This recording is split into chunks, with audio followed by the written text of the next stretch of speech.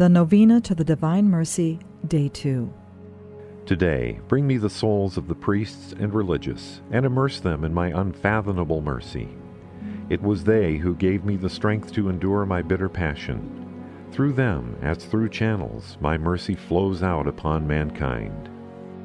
Most merciful Jesus, from whom comes all that is good, increase your grace in us, that we may perform worthy works of mercy, and that all who see them may glorify the Father of mercy, who is in heaven.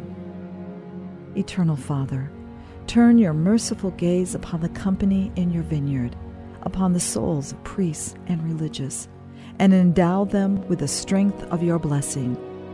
For the love of the heart of your Son in which they are enfolded, impart to them your power and light, that they may be able to guide others in the way of salvation, and with one voice sing praise to your boundless mercy for ages without end. Amen.